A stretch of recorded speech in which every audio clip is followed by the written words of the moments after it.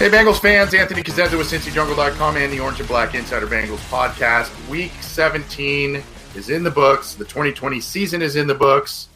Not exactly the way that the Cincinnati Bengals wanted to ring in the new year. And they bring their old foe to town, the Baltimore Ravens, and get shellacked to the tune of 38-3. The Baltimore Ravens sat many of their starters by the time the fourth quarter commenced. And the Bengals were completely outmatched throughout this entire game, and they end the season 4-11-1. So, look, Baltimore's in the playoffs now. They finished the season 11-5 earlier today as well. Cleveland beat Pittsburgh, so they are in, and Pittsburgh already won the division. So now you got 3 AFC North teams of the 7 total teams making the playoffs in the AFC. They're all coming from the AFC, of course. The lone one not making the playoffs are our Cincinnati Bengals. They finished 4-11-1, as I said, and now there appears to be more questions than answers. This was a thorough domination by the Baltimore Ravens. Just a thorough domination today by the Baltimore Ravens. Usually I get to the stats later. We're going to do the stats first, and then we're going to get to some talking points after at the back end of the show, and we'll end it there. Again, I'm Anthony Cosenza with CincyJungle.com. Happy to have all of you with us, whether you're joining us on our Twitter account at BengalsOBI, live on Cincy Jungle's Facebook page, or on our Orange and Black Insider YouTube account. Thanks for tuning in. Hope you had a safe, happy, healthy new year. Hope things are better ahead for sure.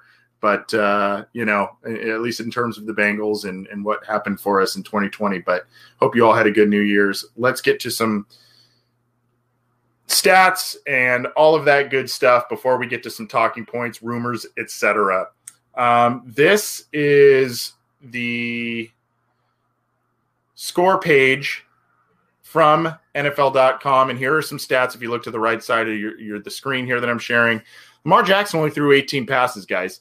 10 of 18, 113 yards, 3 touchdowns. He did have the interception. Akeem Davis Gaither grabbed his first interception of his career, and then you had Tyler Huntley come in, throw just 1 pass completed for 8 yards. A lot of running. And this,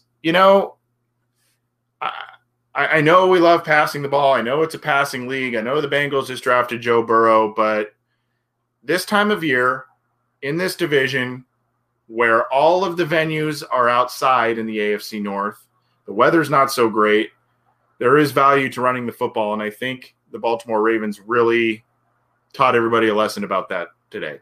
There is value in running the football. I know the Bengals are a lesser opponent. I know they're banged up, but they came in and absolutely ran the ball down the Bengals' throats, so much so, in fact, that it was the most rushing yards ever given up by a Cincinnati Bengals defense, and the 4th most, if you saw that graphic on the telecast today, the 4th most rushing yards given up by any defense since 1950 in NFL history. So a historic performance by the Baltimore Ravens rushing attack, or the Bengals defense, depending on how you want to look at that one. J.K. Dobbins, have a day. 13 carries, 160 yards, 2 touchdowns, at 12.3 yards per carry average. Had no answers for him. The Bengals defense had no answers for the RPO game that Lamar Jackson and the Baltimore offense was throwing at him. No answers for the option game. You see Lamar Jackson almost had 100 yards on the ground himself, 11 carries, 97 yards, close to 9 yards per carry. A maddening day trying to cover him and corral him, and not a great day by the Cincinnati Bengals defense. After having such a great day the first time, only held him to 2 rushing yards, I believe, in that first go-round. 97 yards today. So Gus Edwards, another 5 yards per carry, 12 carries, 60 yards. Mark Ingram, 9 carries, 39 yards, 4.5 yards per carry for him, basically. Devin Duvernay, 22 yards on an end around, and Justice Hill having 21 yards on 2 carries. So they absolutely ran the ball down the Bengals' throats. And then look, there's just a lot of pedestrian work in the receiving game by the Baltimore Ravens. Nobody over 43 yards receiving because they didn't have to. And then, of course, you see Marquise Hollywood Brown there getting the 2 touchdown catches from Lamar Jackson. rough day for Brandon Allen after having a career day. The FedEx Air Player of the Week last week absolutely fell on his face this week. 2 interceptions. You see that. Look at all the passes defended. I mean, there was just contested ball after contested ball. And there's 8 passes defended that I'm counting, by the way, by these players listed there. So, just a rough day, and nothing was really as ugly as the floater interception that he threw to that should have been to a wide open AJ Green when the game was well out of control. Just an ugly game and an ugly performance by the Cincinnati Bengals. Offense, defense, even special teams didn't. Kevin Huber shanked a punt. They didn't do much in the return game. We'll talk more about that. The sacks weren't really an issue this time around. We know that the Baltimore Ravens kind of have an issue of rushing the passer without blitzing a lot of players. That's what got Joe Burrow into trouble the first time. They blitzed a lot of players, and that they were able to do that. But Brandon Allen was able to escape a lot of pressure today, but he was running around and wasn't able to make the plays that he had been making in his previous starts. So let's look here at the Bengals side of things. Brandon Allen finishes the day 6 of 21 for 48 yards and 2 interceptions. So now, and this will be a theme that we'll talk about in a few minutes, but these are some of the things now where you started to feel good about progress that had been made, both as a team, as the coaching staff, as individual players, etc. You started to feel good about some things heading into 21, and now you have a performance like this, and old questions you had 3 weeks, a month ago are now resurfacing. So this performance here, I think we were all very comfortable with Brandon Allen having the leg up on the backup quarterback job going into 21, and then you see a performance like this in the division.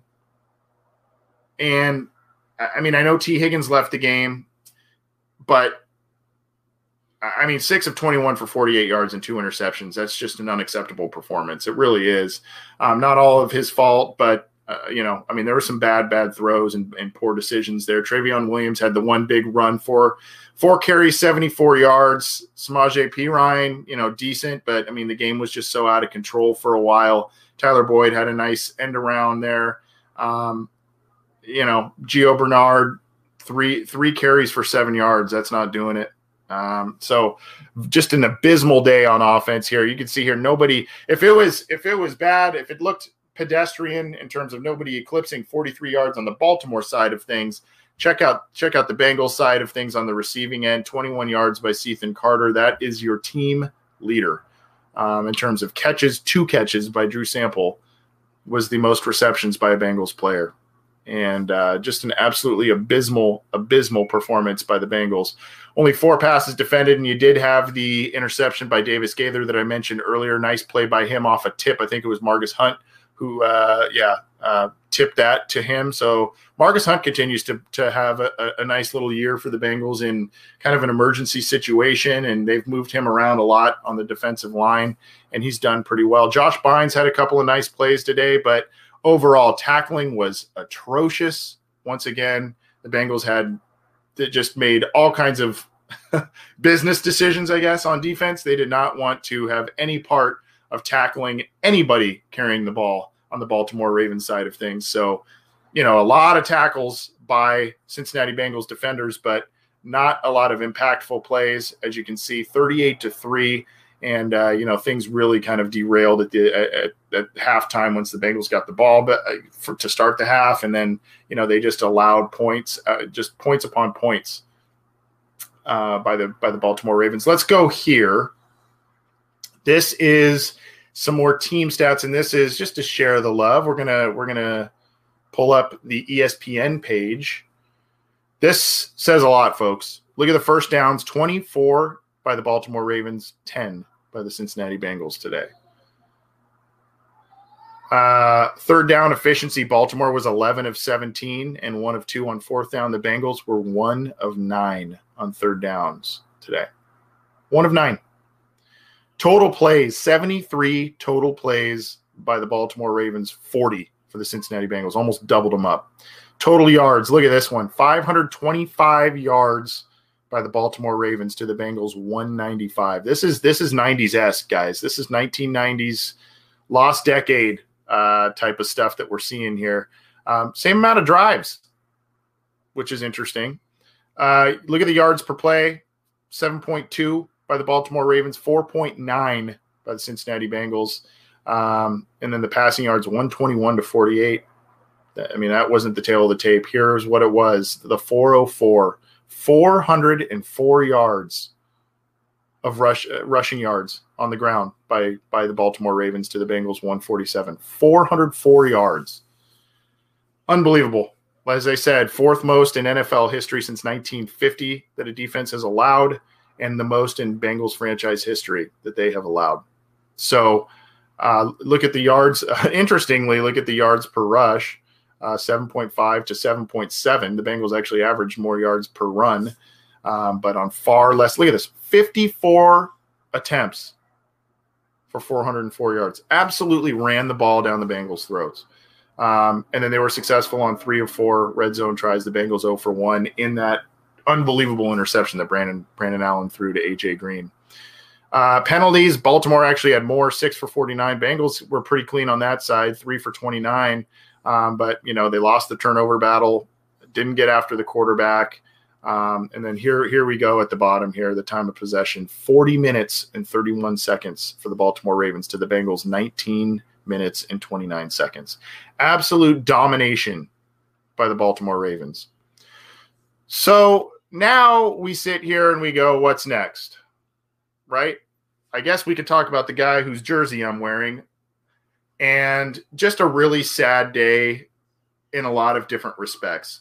Most likely, in all likelihood, A.J. Green's last day as a Cincinnati Bengal, last game as a Cincinnati Bengal, didn't have an effect because of the quarterback play and because of the defense. He was 2 touchdowns away from breaking the team record. He was a little bit of yardage away from breaking that. So that didn't happen this week. The yardage one was probably unrealistic, but if I remember correctly. But the touchdown one, if he had a nice day, you would think an AJ Green in years past getting 2 touchdowns against the Baltimore Ravens was almost a foregone conclusion. So, you kind of hoped that maybe he would get a franchise record on his probable way out of Cincinnati. You had T. Higgins coming into this, needed one catch, and needed about 90 some yards, which he had been kind of around that yardage amount over the past handful of games to set some rookie marks for the Bengals, get himself a 1,000-yard season, set the franchise mark for catches. He gets hurt right away, and it was on a big play. There was a penalty on Mike Thomas. So he goes down with I think a hamstring tweak, doesn't play the rest of the game. The little things. We didn't even get the little things. Even, a win would have been a big thing, but we didn't even get the little things, the little milestones that we were looking for.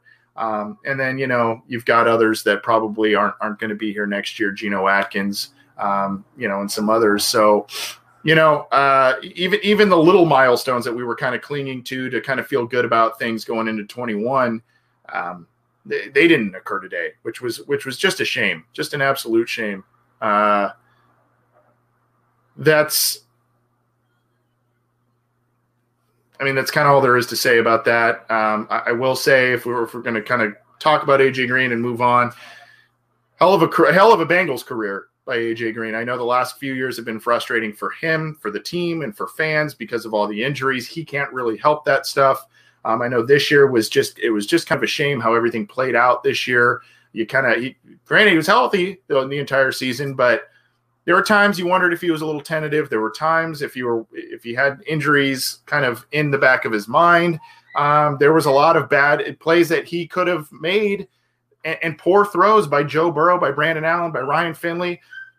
He could have had some nice statistical games if not for some bad throws and other bad moments. And then, he kind of still bracketed coverage at times. So, it would be nice if there was a niche that both sides could agree to and feel that he could come back and be productive for the Bengals. But it just seems as if he's going to move on elsewhere based on everything here. Now, so moving on from AJ Green, hell of a Bengals career, number 18. Thank you for everything you did for the Cincinnati Bengals. If it is indeed the last time we see you in stripes, I think Bengals fans everywhere can appreciate what AJ Green did. And I think his former quarterback, Andy Dalton, could attest to that. I think he knows that AJ Green really helped Andy Dalton out in his own pretty good Bengals career as well. So if it is the last time we see AJ, thank you for everything in your years with the Cincinnati Bengals. You were a star. As other preceding receivers, you took the baton, man. Let's talk about the coaches.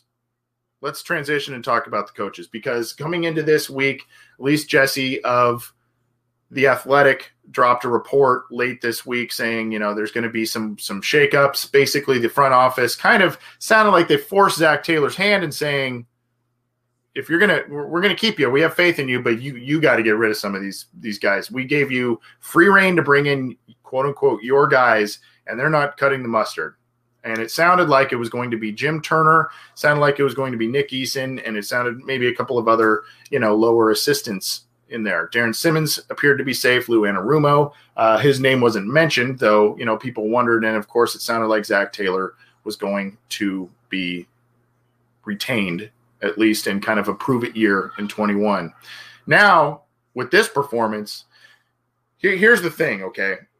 I think all of us, or a lot of us, that said the thing that was going to keep Zac Taylor around, the thing that was going to keep Lou Anarumo around in 21 was the effort level that we saw in these past two wins against Houston and against Pittsburgh. The attitude, the playing hard for the coaches, no quitting, the fire, all of that kind of stuff. We kind of felt like, hey, these guys are still playing. There's a depleted roster because of injuries, because of COVID, because of all kinds of things. We know that it's been a challenging first two off seasons for Zac Taylor and his coaching staff. We know all of that. But, we kind of felt like, these two wins, maybe they're turning a corner. You're hopefully going to get Joe Burrow back in week one. And then here you go. It may take a little bit for him to kind of get back up to speed because of his injury, but you were hoping to feel a little bit better, maybe a squeak out a win here against Baltimore. And then, you're really feeling good about some things. Well, this was an absolute just 180 from the performances that we saw the past 2 weeks. Absolute 180. And, the effort level wasn't there. The willingness to tackle was not there on defense. The execution wasn't there. Even some of the game plans and the play calls, I think there was a 4th and 1 where the Bengals could have, you're 4-10-1, and Zac Taylor goes for a field goal, which ended up being the team's only points. And that's it. I mean, you didn't go for it on a 4-10-1 record. Probably could have or should have. And I mean, I don't know. So there's a lot of questions now. The defensive coordinators unit gave up the most rushing yards in franchise history. And as I mentioned a couple times now, one of the most ever in NFL history, at least since dating back to 1950. So what's next? Well, I know a lot of you, or some of you, aren't the biggest fans of this gentleman for a variety of reasons. But here is Mike Florio. I apologize for the video making some noise there. This is from Mike Florio of Pro Football Talk. Will the Bengals bring back Zac Taylor? This is as of a quarter to 4 Eastern. So this was before the end whistle of the game. So if you see here, there are coaching jobs that are wide open. This was an interesting one. In Cincinnati, a definite, quote, "we'll see" vibe has emerged this weekend. Although NFL media has reported that Zac Taylor is expected to return, there's a rumor making rounds that Taylor could be out. He's going to finish his second season with a record of 6-25-1, and on his watch, rookie quarterback Joe Burrow was battered and bruised before suffering a serious knee injury. To the extent that the Bengals entered today's game undecided about Taylor, the team did little to save Taylor. Working in Taylor's favor is the Bengals have a long history of not paying coaches to not work. Marvin Lewis was an example, and this would be the case for Zach Taylor if they let him go after this year. Working against Taylor is the possibility of reuniting Burrow with former LSU offensive coordinator Joe Brady, who currently serves as offensive coordinator in Carolina. The Bengals may need to move now or risk seeing Brady get serious consideration for a head coaching job elsewhere. So this could be nothing more than, Florio kind of spinning some wheels, but he seems to have some sources in league circles, whatever that may mean, that this performance today may call things into question for Zach Taylor. I don't know how much I believe that based on some other things that we've been seeing, but I thought it was very, very, very, very interesting about what was said in that piece. Now, I tend to think that Zach Taylor will be back. I do think that he will be back, and I think that the team will probably point to the 2 previous wins as a reason why there's probably going to be a short leash and a hot seat. And what's going to happen is the Bengals are going to be pulling in the reins of probably freedom of decisions that they gave Zach Taylor. They kind of gave him the keys to the castle in terms of hires and how he was going to navigate the draft and all that kind of stuff. I know Duke Tobin and the Blackburns have, major say in that too, but they kind of gave him the keys to the castle, and it's netted 6 wins and a tie in 2 seasons. So I foresee Zach Taylor being back despite what Pro Football Talk is saying. I just thought that was an interesting piece and something for Bengals fans to at least know about, that it's floating out there among the great reports by Elise Jesse and others that are out there. And by the way, I think I said Elise Jesse's with the Athletic. She's with Sports Illustrated and the All Bengals crew. So I apologize if I misspoke there. But at any rate, that one is floating out there. And I think we know Jim Turner is going to be gone. I think we know, a couple of these other assistants that are going to be gone. So the big conversation now, if you don't believe that Pro Football Talk about report about Zach Taylor, I think the big talk now is what's happening with Lou Anarumo, because this, for me, he's a hard coordinator to gauge. There are a couple of performances like the one the first time around where the Bengals lost 27-3, but 7 of those points in Baltimore, 7 of those points came on a defensive return for touchdown, and the Bengals held Lamar Jackson to about 2 yards rushing. But in the other performances against Baltimore, the Bengals defense has been an absolute joke. Flip side, you look at the Pittsburgh game. Bengals defense was outstanding that game on primetime television, Monday night. Last week in Houston, they weren't that great against the run, though, and they let Deshaun Watson kind of have his way.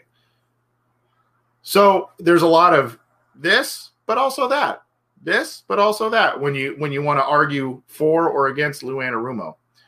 I think part of what also needs to be entered into that discussion is the whole Carlos Dunlap saga and how that whole thing played out. I'd like to think that there are other veterans in that locker room that don't feel the same way that Carlos Dunlap and Lou Anarumo did. There was obvious headbutting there, but who knows? Who knows? We're not privy to that. So, I think there's going to have to be some real long discussions by the Bengals internal operations to figure out what they're going to do. If they're going to commit to Zach Taylor, there needs to be a pretty wide shakeup of the coaching staff, I think, because there are performances here that are just unacceptable. And it's not just Lou Anarumo's defense either. I mean, guys, I don't know if this is probably Zach Taylor and Brian Callahan, but the Bengals have scored 6 points in 2 games against Baltimore this year. 6 total points, 27-3 and 38-3. So that's not even close. That's not even keeping things close and interesting. I know they beat Pittsburgh once. They're 1-3 against them. I know they're 1-3 against Cleveland, but some of those were pretty ugly as well. So the question then is, who does Zach Taylor bring in for these spots? I think if you get rid of Lou Anarumo, I think Zach Taylor would be very, very wise, or the Bengals would be very, very wise to bring in a guy who is a longtime NFL coach, has had some track record of success as a coordinator, and is a veteran, maybe even has some head coaching experience, whether that's maybe a Mike Zimmer.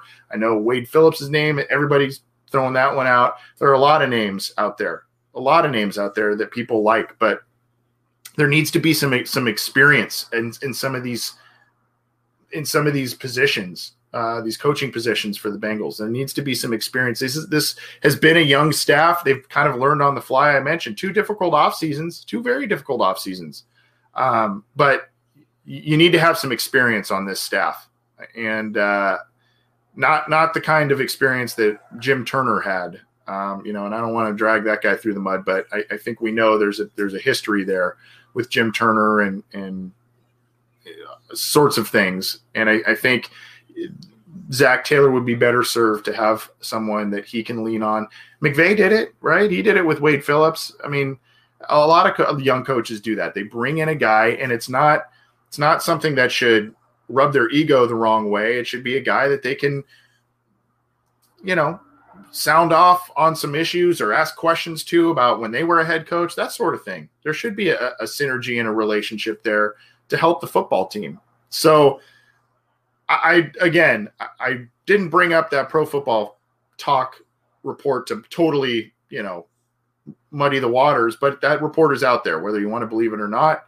I do think today, I think the Bengals coming into this weekend were pretty dead set on keeping Zach Taylor and maybe even Lou Anarumo. Maybe it was the lower level assistants and some other guys that they were going to let go, position coaches, etc. And then you see a performance like this. If you're the Bengals ownership, maybe take a step back and say, whoa, did we decide on things a little too quickly here?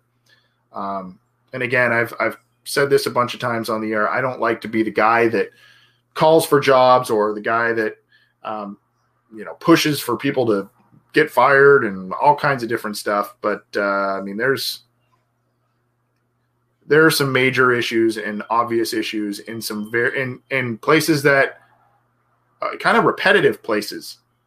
The offensive line has been a problem for years, plural. The offense, because of the offensive line, has been really up and down. And then you got your franchise quarterback hurt this year.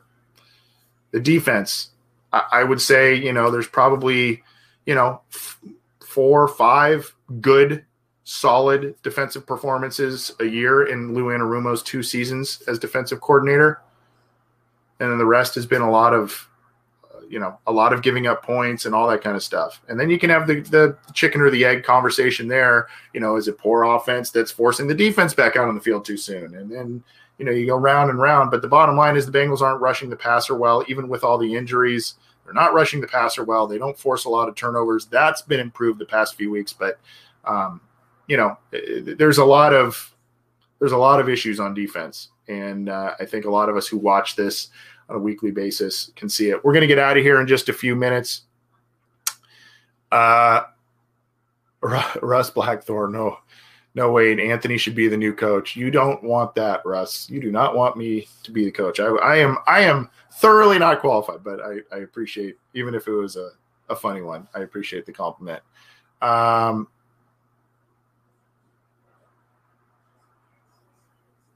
Hey, this is awesome, Kyle. Thank you. Sucks that we suck, but you guys are the best in the job at team reporting. Bengals Nation is lucky.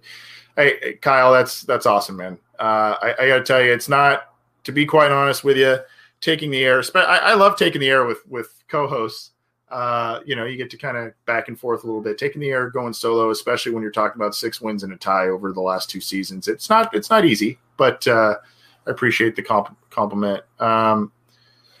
Michael Flukas here. For a guy who is to be tutored by an offensive phenom and the Rams coach, he's not very imaginative when his offense is in play. Will he relinquish the play calling duties? What do you think? That's a great question and a great point, Michael. And there's one thing that I talked about on a different podcast somewhat recently. But if you look at how McVay's coaching staff is constructed and how Zach Taylor's coaching staff is constructed, there's some significant differences. And there are for instance, if you remember back to when Zach Taylor was interviewing for the Bengals job, there was another young coach from the Rams that the Bengals were interested in. I believe they interviewed him as well. His name was Shane Waldron. He was the passing game coordinator under McVay.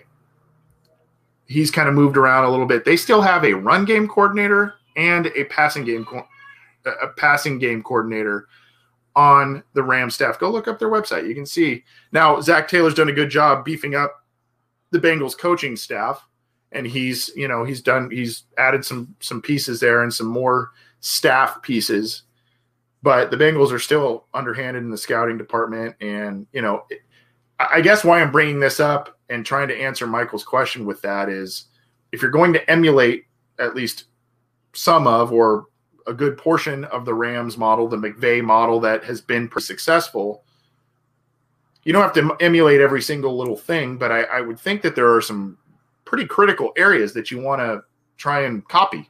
And I think that if having a passing game coordinator and a run game coordinator worked for the LA Rams and Sean McVay to get them to a Super Bowl, getting them potentially to the playoffs again this year, I think that that's something you maybe look at. And I think also this is also kind of an ego thing. Zach Taylor probably needs to think about getting a different, if he doesn't trust Brian Callahan to call plays or to at least co-call plays or what have you, he needs to find someone that he can trust on that front. Because look, if you remember, if you listen to a podcast we did a while back, we talked to Tim McGee, who's a radio voice for the Bengals, and he does a lot of stuff, and he was obviously on their Super Bowl team. Very entertaining interview. I kind of asked a question basically is, do you expect Marvin Lewis to be more successful elsewhere because he doesn't have to do all the things and manage so many different areas of a football team that a head coach normally doesn't have to manage around the NFL. And I think that Zach Taylor kind of came in, young guy, hungry and ready to prove himself, and he's eager and he's ambitious, and he comes in and there's more on the plate to be a head coach of the Cincinnati Bengals, at least from what we know and what we've heard. There's more on the plate. And when you're a first-time head coach, haven't even been a true NFL offensive coordinator, he was an interim guy. When you're a first-time NFL head coach, a young guy, haven't had a lot of experience in general coaching at the NFL level, you come in as a first-time head coach, you assume play calling duties, and then you're overseeing all the other areas of a football team, which is what a lot of coaches do. But again, with the Bengals, there's just more. And go back and listen to that Tim McGee interview. He corroborates, our theory on that. But, there's just more to it. And I think that the play calling thing falls into, just biting off a little more than he can chew right away. And, I think that's something that also needs to be evaluated this offseason. I really do. Chris Risner. So who do we pick first? I think the Bengals are still at number 5. I should have done my homework before I took the air. I think they're still at number 5 there based on everything that played out. If someone wants to correct me there, we will, we can take a look at that. But, I think it totally depends on who is there based on this question from Chris. Totally depends on who is there. I think we'd all like to see Sewell, and this is what's funny too about the draft. Every single year we hear it. Every single year, no way that guy's going to be there. No way, absolutely no way. He's never going to be there. Don't even mock draft him. He's never going to be there. And lo and behold, every year. Now it's not necessarily in the top 5, but lo and behold, there are people that drop and fall in drafts, and fans don't know why. Other people don't know why. The ESPN and NFL Network talking heads don't know why. Remember Andrew Billings? He was mock drafted to the Bengals countless times in the first round. They got him in the 4th. So, I mean, that's just one example of many, many. So it's unlikely that Penei Sewell will make it to number 5 or outside the top 5. But there's probably 3 quarterbacks that are going to be taken within that top 5, maybe a corner, maybe a wide receiver, and all of a sudden, if you're the Bengals, you have Sewell sitting in your lap, and you didn't think he'd be there. So I think if Sewell's there, you got to take that guy. I get a little hesitant because he didn't play this last year, but from what you saw in the previous 2 years as a very young player, he's exceptional. He is exceptional. So I think you take Sewell, but this team, now we talked about AJ Green. Look, AJ Green's set to be a free agent. John Ross is set to be a free agent. Mike Thomas is set to be a free agent. And Alex Erickson is set to be a free agent. That's 4 wide receivers.